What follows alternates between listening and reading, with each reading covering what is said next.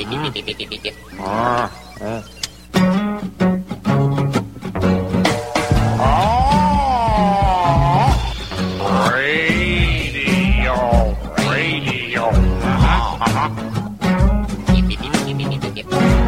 Yeah, mystery surrounds us. Mystery all around us. Welcome to Essential Conversations. I'm your host, Rebecca Mears, with my co-host, Luca Alex. And this week, joining us in the studio, we have Wendy Ray. She is a funeral director for Koru Cremation.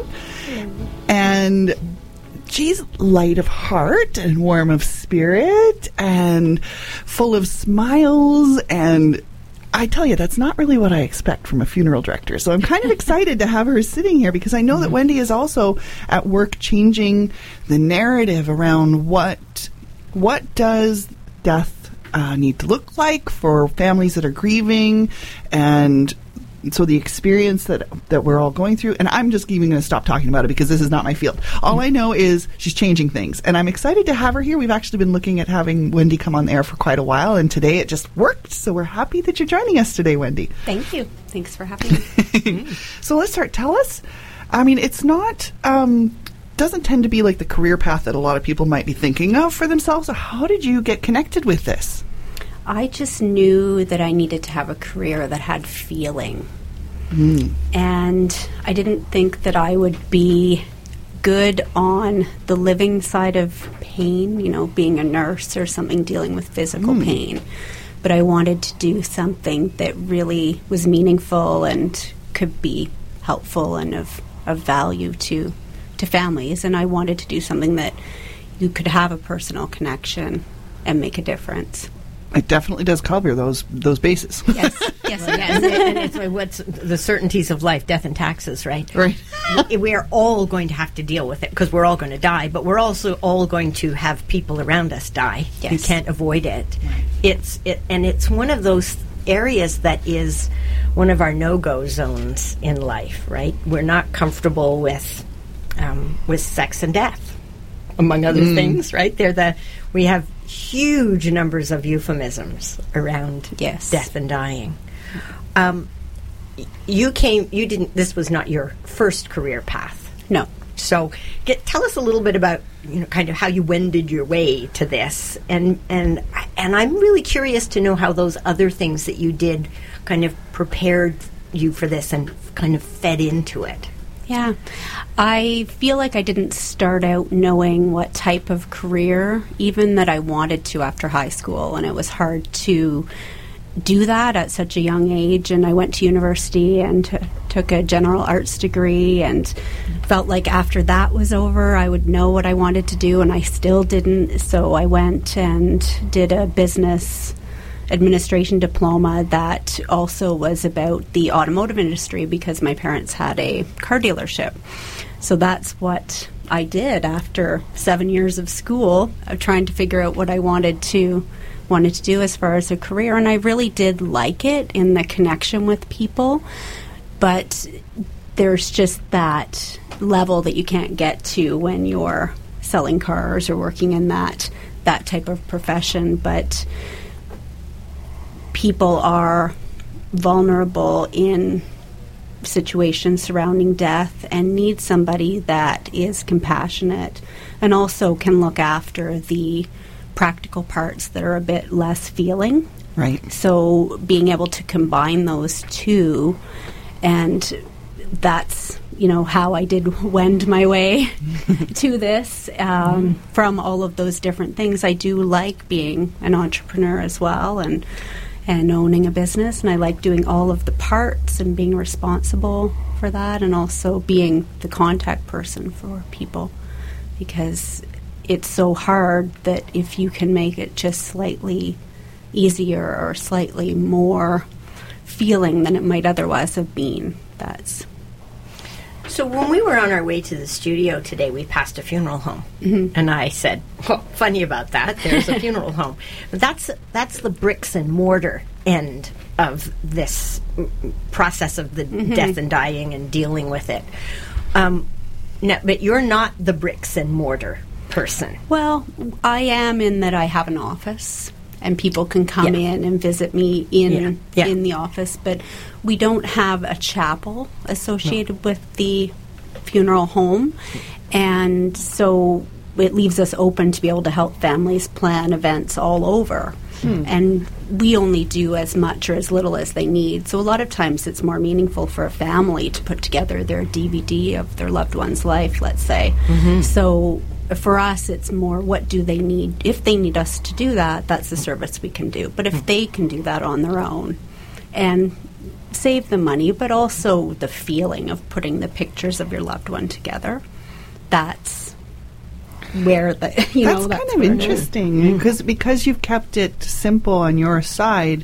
There is an automatic space that's created where you're not seeking to fill the space that you've got with something that you've already, like some kind of a format or something that you're comfortable with, or sometimes your approach. That it's a very purposefully deconstructed thing where people can be like, oh well, okay, since I'm not plugging into a space that already exists, I get to actually think. I get to decide. I get to come from my own feelings, and as our family and friends, our own needs, right? Yes. What kind of clients do you, because I mean, of course, we're dealing with something, as Lucas said, death and taxes. So this is something that everybody is going to go through at some point. Therefore, you're going to deal with the full spectrum of humanity and personalities and characters and belief systems and desired forms of honoring their loved ones. Who do you find tend to be the kinds of people that connect best with what you're offering? Most of the time, it's people that do want something simple but also straightforward and clear. So we have everything laid out on our website as much as we can. Someone can go on and see what the prices are, just so they know, because these are questions that you don't necessarily want to call everybody to ask. So we have people calling who've already done some research and know those things about us. And then when they call, I feel like we make a connection, or we don't, and they know in their heart, whether it's the right connection. And I say to people, if you want to come in and meet me, you can. And if you don't decide to come here, there'll be no hard feelings, and I'm not going to phone you. Just come in and gather information and see if I'm the person that you want to look after this process for you. This is such an interesting and a different vibe from what I, having grown up and what society kind of gives me as the, because I haven't had a whole lot of experience, of course, with arranging anything like this. I've been to multiple funerals for close or far away family members. But I'm going to say the stereotype that I have, and I can see you smiling, is like, yeah, I'm sure there's a whole bunch of stereotypes that you must be fighting against, is around, and it's funny that car sales was in your past too, because it's like, it feels like that. Yeah, the idea of like, I'm going to sell you the things that I have, and my job is, even though maybe I have a nice veneer, the charismatic veneer, my goal is actually to, sell the higher package. I'm not sensing any of that for you. I mean, of course, we probably wouldn't even be having you on the air if we'd sensed that about you. But for real, like, what I'm hearing from you is an orientation of people will feel me, and if they like me, then we'll work together. And also the transparency of the price is already there, so you can already choose, rather than having to talk someone into whatever this might look like. So there's a transparency, there's a knowledge that this is about a visceral connection or a lack thereof, rather than just, we want to, do this flashy thing to and putting guilt or shame on it. Like, if you really want to honor your person. Yeah, I mean, those words haven't even looked like they've come anywhere near you. I feel like I'm always saying to people, there's no right or wrong. Because if I'm showing something that they may want or may not, people assume I'm showing them because I think that's the right thing for them. But I'm really just showing them everything I can so that they know all the options. To give them some ideas. Yeah. Right? So then somebody might say, well, we thought of this, but, is that too weird? Well, within everything, I mean, unless it's illegal, it's really what you feel yourself is right for your person. How often are you dealing with the person who's going to die? Planning this with their family for after they've gone? And how often are you dealing with the people who are left behind, who come to you before or after the fact? Usually it's after, and people are coming because somebody has died. But I've had also a lot of people come in with their son or daughter, even people, they're visiting from Europe or, the United States, and they're just here with their mom or dad, and they'll bring them in and we'll just talk. And then I give them everything they need to take away. And then I've had the parent come back in and do prearrange everything, or at least just write it all out, and they feel more comfortable because their son or daughter was with them. Right. They feel comfortable with who they'll ultimately be dealing with. Yeah. And that puts the parent at ease, the child at ease. It puts me at ease a bit, although it's sad when the time comes, because sometimes people are sick, and then, when they do die, you've gotten to know them. But I think that's better for everybody on a connection level. At what point do you deal with the burn them or bury them kind of? I mean, that sounds a little glib, but really we're looking at, at in what way do you deal with the physical remains of someone when they have died? So a lot of times when people call, they'll say, I'm looking at cremation, or I'm looking for burial, or I'm looking for green burial. And if it doesn't come up, I usually just say, about the person that has died. Did your dad ever talk to you about whether he wanted to be buried or cremated? That probably is the hardest for people when nothing has been talked about ahead, because if you have a sense of what they would at least want in something that big, it makes you feel more comfortable. But if you have no idea, you're really guessing, and to some people it's a big deal one way or another. So it's... And this kind of brings us to where we have some really evident feelings in our current world, our society here, is that we don't have these conversations with our loved ones. It doesn't feel comfortable. It's not something we want to think about, and so it's like we're in avoidance mode over a lot of these things, and so we can end up, after how much time have we spent with this person, that we could have no idea. Do you want to speak to that a little bit, just about what you've noticed as like the gaps that we have in society? Parents say oftentimes that their children don't want to talk about this, and then children say that their parents don't want to talk about this. And I think everyone just assumes that nobody wants to talk about it. And I feel like if there were more direct questions, like, Mom, do you want to be cremated? Or, we went to that plot, Grandma's plot, ages ago. Is that still where you want to be buried? Or, do you want us to see you after you die? That is one that people have a strong feeling about. Yeah. So that gets things started. But it's just people are not used to following their own gut and intuition about things around death, around parenting. All of those are coming together. I think natural parenting, natural birth, all of that is maybe ahead of where natural death care and more families being involved in what happens intimately is behind. Yeah. But I think it's all happening. I mean, the fact that there's death cafes and people come and just So can talk. you say a little bit about what a death cafe is?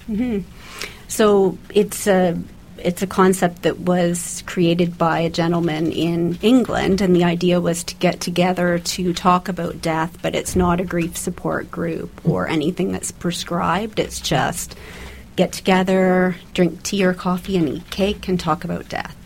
So I've actually only been to one, and there was such a variety of people, and it was really neat. And the conversation went everywhere, it seemed. Yeah. Because there were people from 20 to 80, and people came in with questions.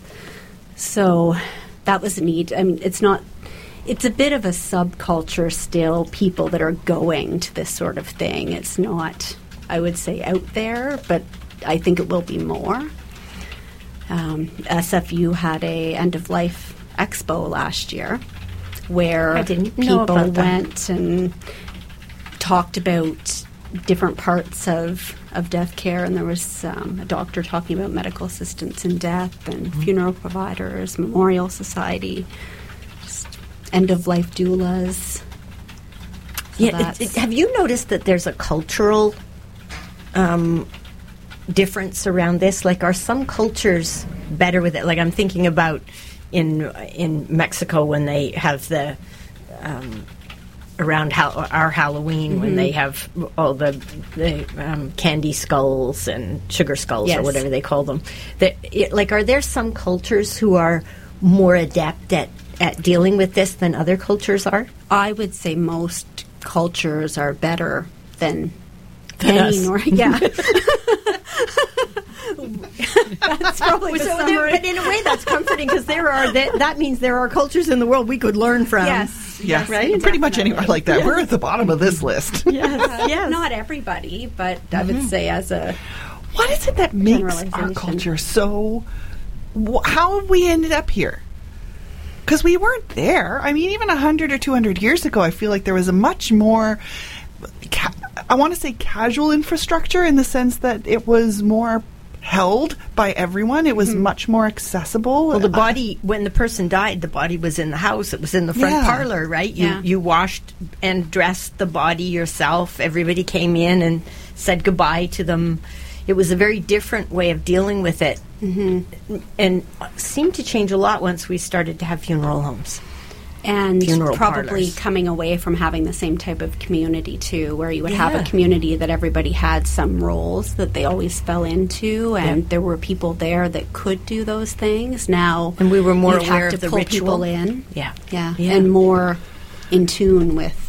So I have the sense, as you're speaking, that there's a lot of what you're doing that is educational, that is informational. It's helping people to have enough information to be able to make a choice.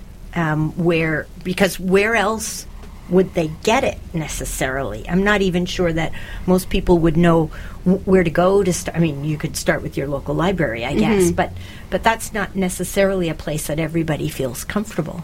Yeah, and sometimes the education isn't coming until the point where somebody is sick enough that they're going into palliative care and they're calling and talking, and we say things like, you don't have to rush. You know, when the person dies, if you feel like you want to spend more time or you want to be the person to dress them, you know, take the time. And if you talk to the place where you are, they'll usually give you time to do those things and respect that.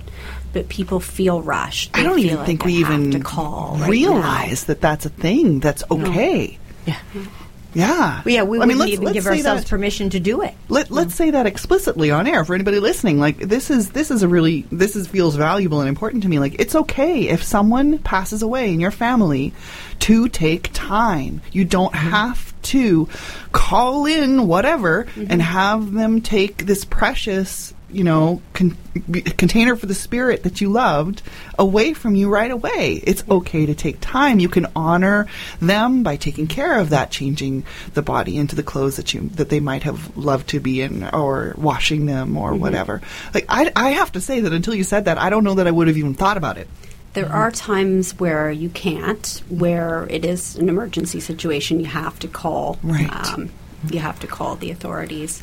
But if there's an expected death at home, you can have all of the paperwork in place and have that in mind, that you can keep the person at home until you're ready. And most people are ready well before, you know, the cutoff would be if there was a law surrounding that. Sure. You know, people feel ready inside, you know, before anyone would be coming in and saying, you know, your loved one needs to be moved. So how do you interact with the palliative care community? Well, a lot of times funeral directors aren't welcomed in because everything that we do is seen as trying to gain business. So we really are only interacting at the times, a lot of times when somebody has passed away. So it's just a respect point, you know, when they call and let us know.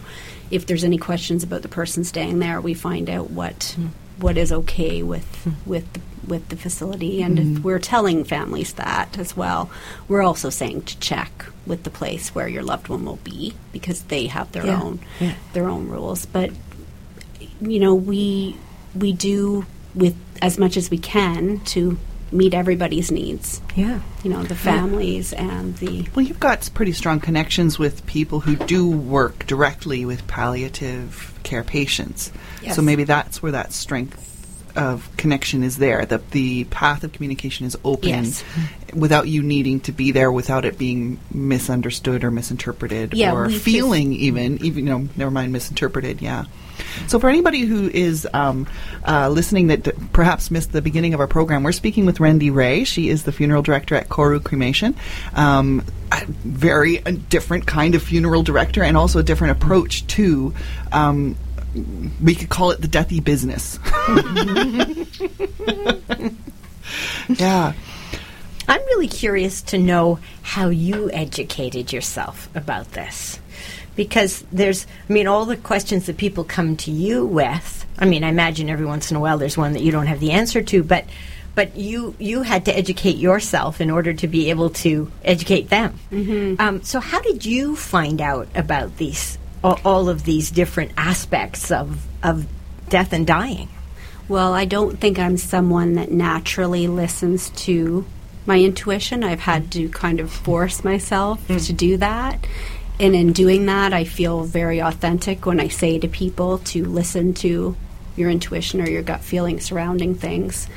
And some of it has even been going into a situation where there is a home death and not having been in that exact situation and having to just adapt, that I know that people can get to where they need to be just by following through this, where their own spirit leads them. And sometimes people think maybe they would want to be a part of dressing their loved one or having a viewing, and then they decide not to. Well, that's completely fine too. It's just allowing yourself to get to that point of knowing that you have the option if you feel like something is important. So I've had to just force myself to do some things. And one thing I did was go to a end-of-life doula training course. And what an interesting juxtaposition of terms, right? Doula, which is often associated with birth. Yes. And putting it together with end-of-life. Mm-hmm. The transitioning of... Yeah. It's sort of, it feels like it's honoring. That if we honor the way people come into the world, that we should be equally honoring of how people go out of the world. Yeah. And honoring that even if you don't know exactly what it's going to look like, that you can follow what you feel at the time. When you become a parent, you don't know what's going to happen with your children or what you'll feel like or what they'll respond to. No. But you just do it because you have this baby. Well, when the time comes and somebody's life is ending, if you can be there with an open mind and just knowing that they're going to feel certain things that you'll have to adapt to, and you will, and just kind of meshing into it rather than trying to do things a certain way. Well, we used to have so many rituals around this, right? And I think rituals hold us through a process that we're not familiar with. It feels big. We do it around weddings and we do it around births, and we used to do it around funerals. Some spiritual traditions they still do. They have a very robust set of rituals around the death and dying process. But we're so secularized in many ways now that one of the things that we've sacrificed with that spiritual practice is all of those sort of guidance mechanisms around what do we do when we go through these major life passages. And so that means that we got to find another thing to rely on as we're going through one that's huge. And I see people reinventing how they're getting married, and also how they're birthing. So it makes sense that we're also reinventing how we process leaving. Because I do see it across the board. I've just come from a wedding, which was done very intentionally. It was the melding of two families with two sets of children, and a whole complicated set of how many grandparents come with this, people coming from all across North America and that whole process. So, how are you seeing this happen now with the death and dying process? I think there were communities that were already doing a lot of this within their communities, but doing it themselves. And now I'm maybe getting in touch with those people because they see that there's a funeral home that will mesh and talk with to them what they already want and we're doing. I think some of it is education and letting people know that there aren't laws around a lot of things that people assume there are. Yeah, that's interesting. And just like green burials. Could you give some examples of that? Like, I'm curious to know. Well, people often say, how long can I keep the person at home if they pass away at home? Mm-hmm. There isn't a law that says 3 days. If people keep doing that for longer periods of time, likely something will happen that's reactionary. Especially in the heat of the summer or... Yeah. But common sense often rules those things too. Yeah. And a lot of spiritual and cultural and religious traditions are 3 days that things happen in.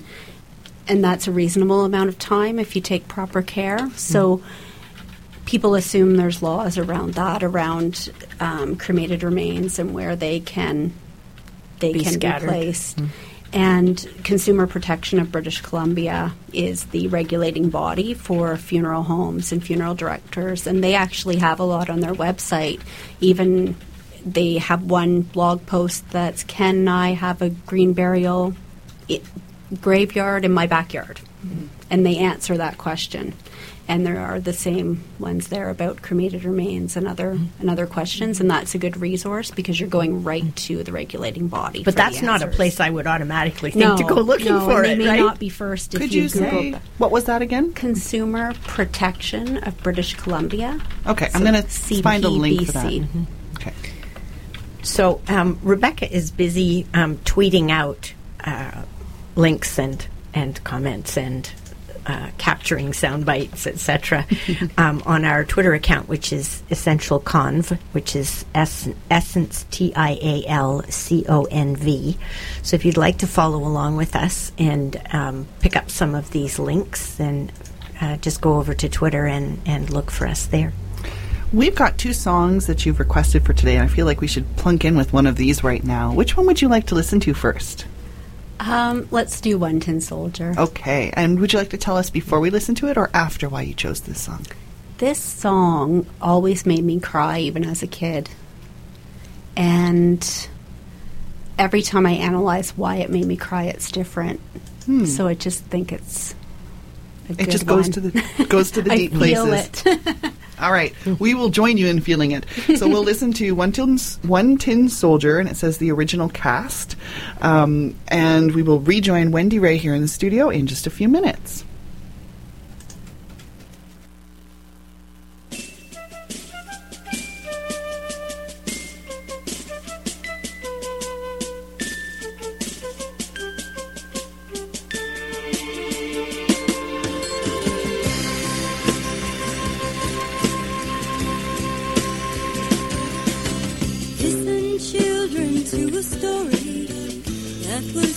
Long ago, about a kingdom on a mountain and the valley folk below.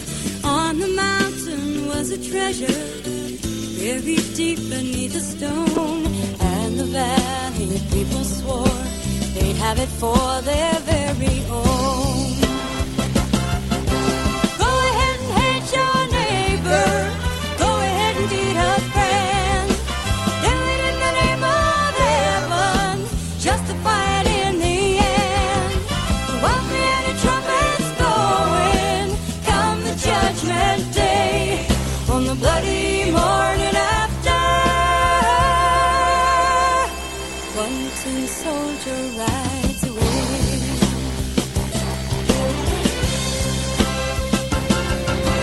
So the people of the valley sent a message up the hill, asking for the buried treasure, tons of gold for which they'd kill. Came from the kingdom.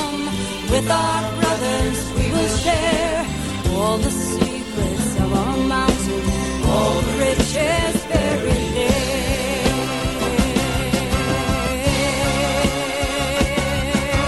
Now the valley thrives with anger. Mount your horses, draw your sword, and they killed the mountain people, so they won their just reward. Now they stood beside the treasure on the mountain, dark and red. Turned the stone and wrote to the movement. Peace on earth was all it said. Go ahead and hate your neighbor. Go ahead and cheat a friend. Do it in the name of heaven. You can justify it in the end. While the trumpets blowing, come the judgment day. On the bloody morning after, Bunton soldier rides away.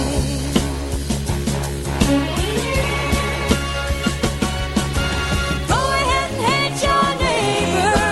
Go ahead and cheat a friend. Do it in the name of heaven. You can justify it in the end. While the trumpets blowing, come the judgment day. On the bloody morning after, Bunton soldier rides away.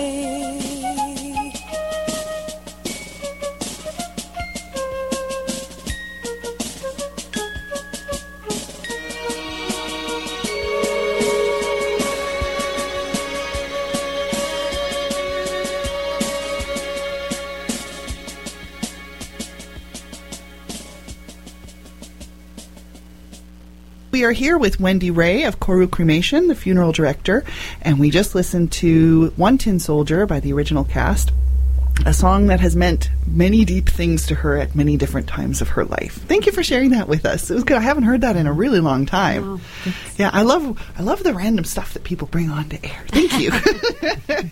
It's so good. So we're talking with Wendy about her work and the nature of her work and how does she connect with this and what has she learned and what does she see that families experience and what do they go through. And I have to ask a question that I'm sure is one of those things that pops into a lot of people's brains, and it may be one of those questions that you get asked a lot, but we're going to go there anyways, because if you don't go there, it's ignoring the fact that we think these things. So here it is. You're dealing with death. And I have the understanding from, stories that I read or things that come up in pop culture that anybody who works around death sees weird stuff. Oh. Has that been your experience? Weird stuff in Weird what way? stuff. Well, that can mean anything. So that could mean anything where it's like maybe unexplained noises or movements or spiritual experiences or anything like that. Has that actually been your realm? But I think those are parts where I could probably stand to be a little more in tune. And I think more what it does for me is tries to make it, I feel like I really try to live deeply, which sounds kind of cliche, but more than, seeing things that are outside of what a lot of people see, I feel like maybe I stop and notice things. Like I actually do notice a lot of what's going on compared to what I think I did before I started being a funeral director. I hear a mindfulness in that. Yeah. You're engaging in your life mindfully and everywhere you go. Was there something that happened for you that brought about that shift? Just pushing myself to try to be more open is what does that for me when it's not natural. I have to push myself. So has that been a continuous kind of reminder for you throughout your life, or did you kind of hit a certain point in your life where that came more to the forefront? When I started my own business, which is Koru, I worked as a funeral director before that, and my business partner was already running Vancouver location of Koru, and I opened in North Vancouver.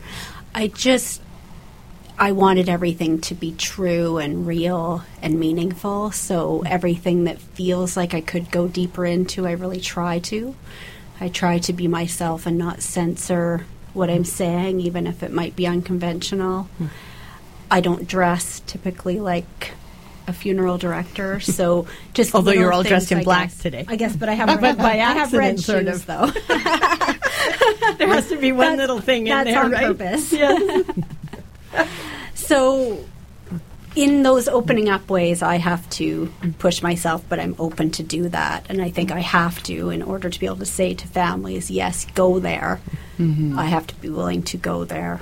So what I'm hearing there is that you may not have had personal experience of something, but that you have an awareness that other people may be perceiving or experiencing things other than you, or their framework may be such that, like their paradigm of life or their belief system may be other than yours, and that you want to be able to honor whatever their experience or their truth is. And so even if it's not necessarily directly what you experience, that you want to create safe space for that. Yes. Cool. And yeah, I've had some neat experiences where, my great aunt Lillian, her funeral was in her living room on Wolfe Island, Ontario, a small community, and I was about 10, I think, and we just went in, and I remember to saying, everybody, are you okay? Are you okay? But myself crying, but it felt welcoming, and I remember my grandmother's funeral being looked after really well by the funeral home. It was a big funeral home, but I had great experience there with being looked after, so I think I knew what could be maybe from different. Well, you said that you've always wanted to be of service in a deep way. Yeah. I imagine that this is a constantly evolving concept. How have you noticed it change since you stepped into being a funeral director? Overall, or with myself? Well, with yourself in terms of your sense of being of service. Like, is it, how are you seeing it evolve as you've been in this for longer? Well, the big way that it has evolved is by my working for myself. I can do most things that people want. So as long as it's legal, I'll do it. So you have a freedom I that have way. that freedom. And a willingness to go there. Yes. And meeting, if somebody needs to meet at 8 o'clock at night, that's completely fine. I do whatever works. So this concept of service for you, how is that deepening and ripening for you as you move on in your life and move on with being a funeral director in your own business? What are you noticing is changing? Or is there anything? I'm making a giant assumption there that something might be changing. Well, I think there is a shift, but it's slow, and I see some of the shift as being more of a subculture rather than an overall cultural change. And I think that we can get caught up in the groups of people who want, death to be talked about, or, death positive hashtags on social media. Death is not necessarily positive, but by bringing the conversation out and having more people talk about it, I think it just eventually trickles over. But where the point will be that just more people naturally feel that they can look after their own dead at home without questioning anything, I don't know where or when that is going to happen, because it's almost going back to our roots, and that's what people have trouble trusting, their roots and ancestry and instinct. I've always thought about death as a transition, as a huge, and it's the transition into the unknown. I mean, birth in a way is a birth out of the unknown. Yeah. Death is the transition into the unknown, and we don't do very well with the unknown as as the human race. And I think that's why we develop the rituals and the mythology, and they're all ways of helping ourselves to cope with that which we do not know. So the great mysteries of life are, they add depth and texture to our world, but they can also be terrifying. Yeah. And especially when people feel that they haven't lived up to that point, like if you think back to how things were talked about with death, in mythology, it was like a journey to your death, this hero's journey of, what have you accomplished, and are people living life in that same way when we're in the doldrums of, traffic and or any kind of change, right? Like big changes or little changes. I just wanted to say that we're talking to Wendy Ray on Essential Conversations with your host Rebecca Mears and me, Luca Hallex. So if you're just joining us, we're talking all about death and dying and how we move through that change process in our lives, and it's absolutely guaranteed that we're all going to have to deal with it, unless you die suddenly and you're gone, and then everybody else in your world has to deal with it. But it's we're creating a little pocket of something which does not happen very often here on the show today, because we are talking about it and talking about it openly and freely, and which very few people, I think, feel that they have permission to do or a model for how to do in their world. You may talk about it, you may think about it for yourself, but you may not feel that you have permission to talk about it with anybody else in your life. It's like there's this concept that by talking about death, we're somehow not in the livingness of living our life right now. Right. That we're calling it to us or something. There's a lot of superstition about it, because it's one of those unknown things, right? So, which is interesting. We have sayings and euphemisms and all kinds of stuff around it. We may consider ourselves to be quite secular or quite rooted in our whatever our religious framework might be, which usually holds the concept of death pretty deliberately.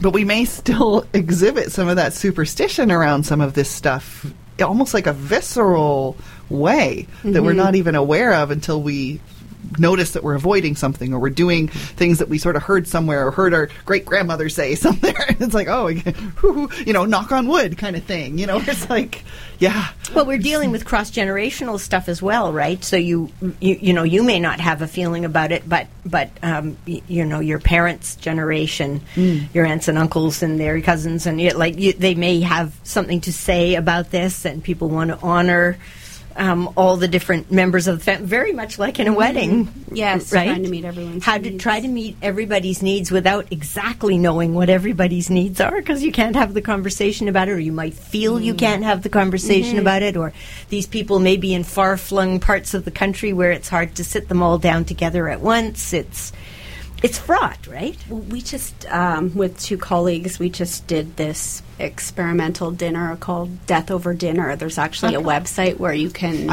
follow the steps of how to do this, and the idea is to get people together to talk about death while eating a wonderful meal. And so we invited people that weren't necessarily already in this, so people who weren't coming to death cafes and things already, to get the conversation going with different people. And it was amazing. A lot of us didn't know each other before we went in, and we followed their template of listen to one segment about death, read a segment about death, and watch a segment about death, and then we brought them into the conversation. And it was just... everybody left just saying, wow. Well, it's a very values-based conversation, right? Because we have a lot of our values come up around this topic. Yeah. And how deep things are held about it that you didn't even realize, and you're around talking. I've always thought that really when we talk about death, we're talking about life. Paradoxically, that really what we decide to do about death is about how we who are living cope with it, because the dead are dead. Yes. So they may deal with it while they're alive, but they're still dealing with how are they living it before they die. Yeah. So a conversation about death is in many ways about living. Yeah. And because it's so vulnerable to Yeah. go there, Yeah. you almost have an instant connection. Yes. So yeah. It's meaningful. you know, That's because very we true. talked for 2 Yeah. hours about these things, we felt like we really knew each other when we didn't before. Yeah. So you said you did one. Yes. I sent a tweet out with a link to that, and I what I liked about that front page for it too is it said let's click here to go through the next steps of running a test dinner, which is not, you don't ever actually have to follow through with doing the real thing, but there's there's that invitation of just try this out, just dip your toe in and see what's in here. And I think we do have curiosity, and we do have things that we do care about when we choose to put our thoughts there. Yes. And it's more about how can I find a safe space or safe zone with the people I love in which to say some of these things. I know I've just kind Even of... to introduce the concept, right? I think I've probably blurted out in passing to my kids or to my partner, oh, I want to be cremated. Right. Just because, and like, because it's like, it's not like we talk about that, but something came on the radio or some song was about this and You or say, said "Just so something. you know." Yeah, I'm just like, yeah, exactly. It's sort of like the organ donor thing. Yeah. So you know. But there could be so much more conversation around it if it somehow didn't carry that weight of I'm calling something bad to me, or I'm making people feel the sadness now when we're still in the livingness. And I'm totally making up words here, but I think you know what I'm saying. It's like as we do. Yeah. I have a question for you. You wanted to ask something more about the... No, well, I was dinner just for going to death. say, is there another dinner in the works? Yeah. Well, it's actually a very easy formula to follow. So the Anybody website could is do the it. place to Okay, go. yeah, cool. Yeah. And we did a cascading invitation where you invite one person and then they invite one person, so that we Oh, that- hopefully I've never would heard of know that concept people. before. That's And brilliant. it was a really neat thing in that way too, because most people were strangers. Yeah. I haven't heard of that. That's quite interesting. Cascading invitation. There's a Yeah. I like community. it. Is it It's like having a September- phone tree. Yeah. I think it's September 13th is the Vancouver Community Meal. And it would be a neat thing for people to do for that as well. There was is it the Vancouver Foundation? I'm not 100% sure, but it's a putting out to have community meals and a set date. To I'll just try promote find- this concept of having a community meal meals. together and Yeah. over a conversation. So you So set that's it one up topic you could have Yes. a conversation Yes, over, and right? you already have the And then template. you have a template for it. That is so brilliant. I had a friend who initiated a dinner and a talk that it was on wills.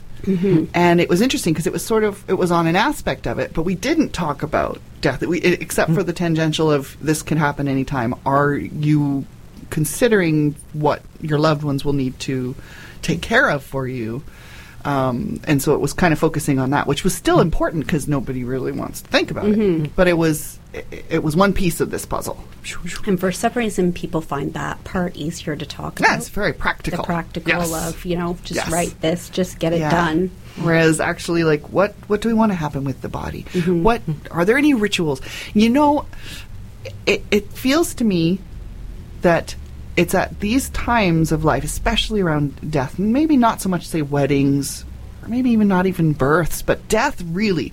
Even if we have divested ourselves of religious practices, we don't espouse any certain belief system, these things come right out of the woodwork of our subconscious and exert clobber us. themselves. Yes, where it's like we suddenly need to have that ceremony or to have those prayers, or it's something like, even if we witnessed it somewhere else before, there's something that becomes vastly important about going back to that container.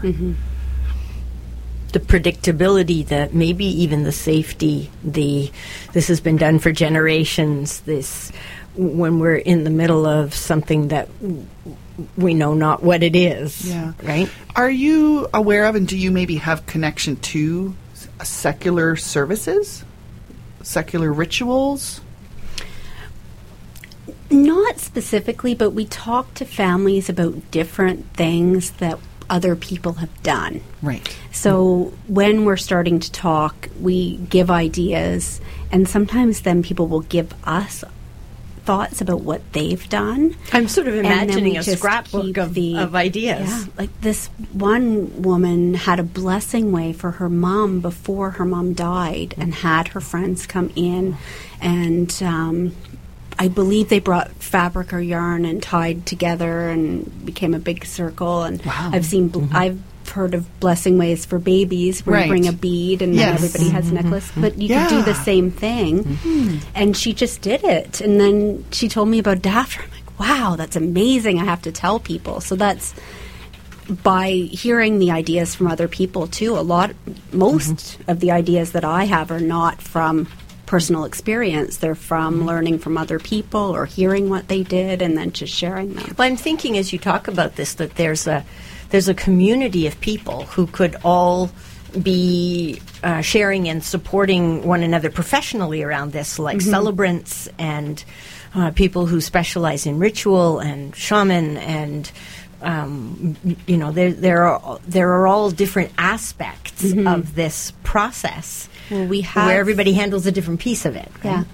So we have a group called Community Death Care Vancouver, and our next meeting is on Tuesday, the 7th, at Vancouver Co-housing at 7 at night, and it's a social, just to get to know each other, and we say heart-centered networking. So when you're getting to know people on a deeper level, you feel okay letting other people know about their services and just knowing what other people are doing, too. And there really isn't competition because people are doing things so differently that even if you're in the same profession, let's say 2 funeral directors, everyone is just that little bit different, that there's the right fit for people and we can refer. So that's something that's going on. We're trying to get to regular meeting times, but we have this one coming up. I'm finding a link to your meetup event. I've got it. I've already found it. Yeah. Oh, yeah. I'm on it. Phew! I got it. I got you covered. So for that next one, one that Kat has posted, and it's funny because one of our previous guests that we've had on the show, Kat Webb, she collaborates with you on these community death care meetings, right? And I love those overlaps of people that we've had on before, and that's actually how we met you. Yes, 6 degrees of separation. Yeah. So I'll send that out in a tweet so that people can find that if they want to connect to it. Thank you. I think it's wonderful to talk to just. These are all the things where it's like, oh, this is available, this is available, this is available, and things that you don't even know you need, or that wouldn't even know how to look for. Yeah, or to even name. Until somebody says this exists. Yeah. And so, yay. Is there anything else like that you'd like to tell people about? Because you got, we're starting to get closer to the end of the program. I want to make sure that you. There's a really neat group, 2 neat ladies, Michelle and Rena, who have Willow End of Life. I don't know if you've heard of them. It's willoweol.com, and they do heart-centered planning for end of life. So love letters, which would be read to family afterwards. Wow. That makes me The sigh just planning hearing for about that. it. And they're having a retreat in Mexico around the What was their name again? willoweol.com. Okay. So Willow End of Life. And they have free workshops at Mountain View Cemetery that people can go to. And it's just a different level of end of life planning.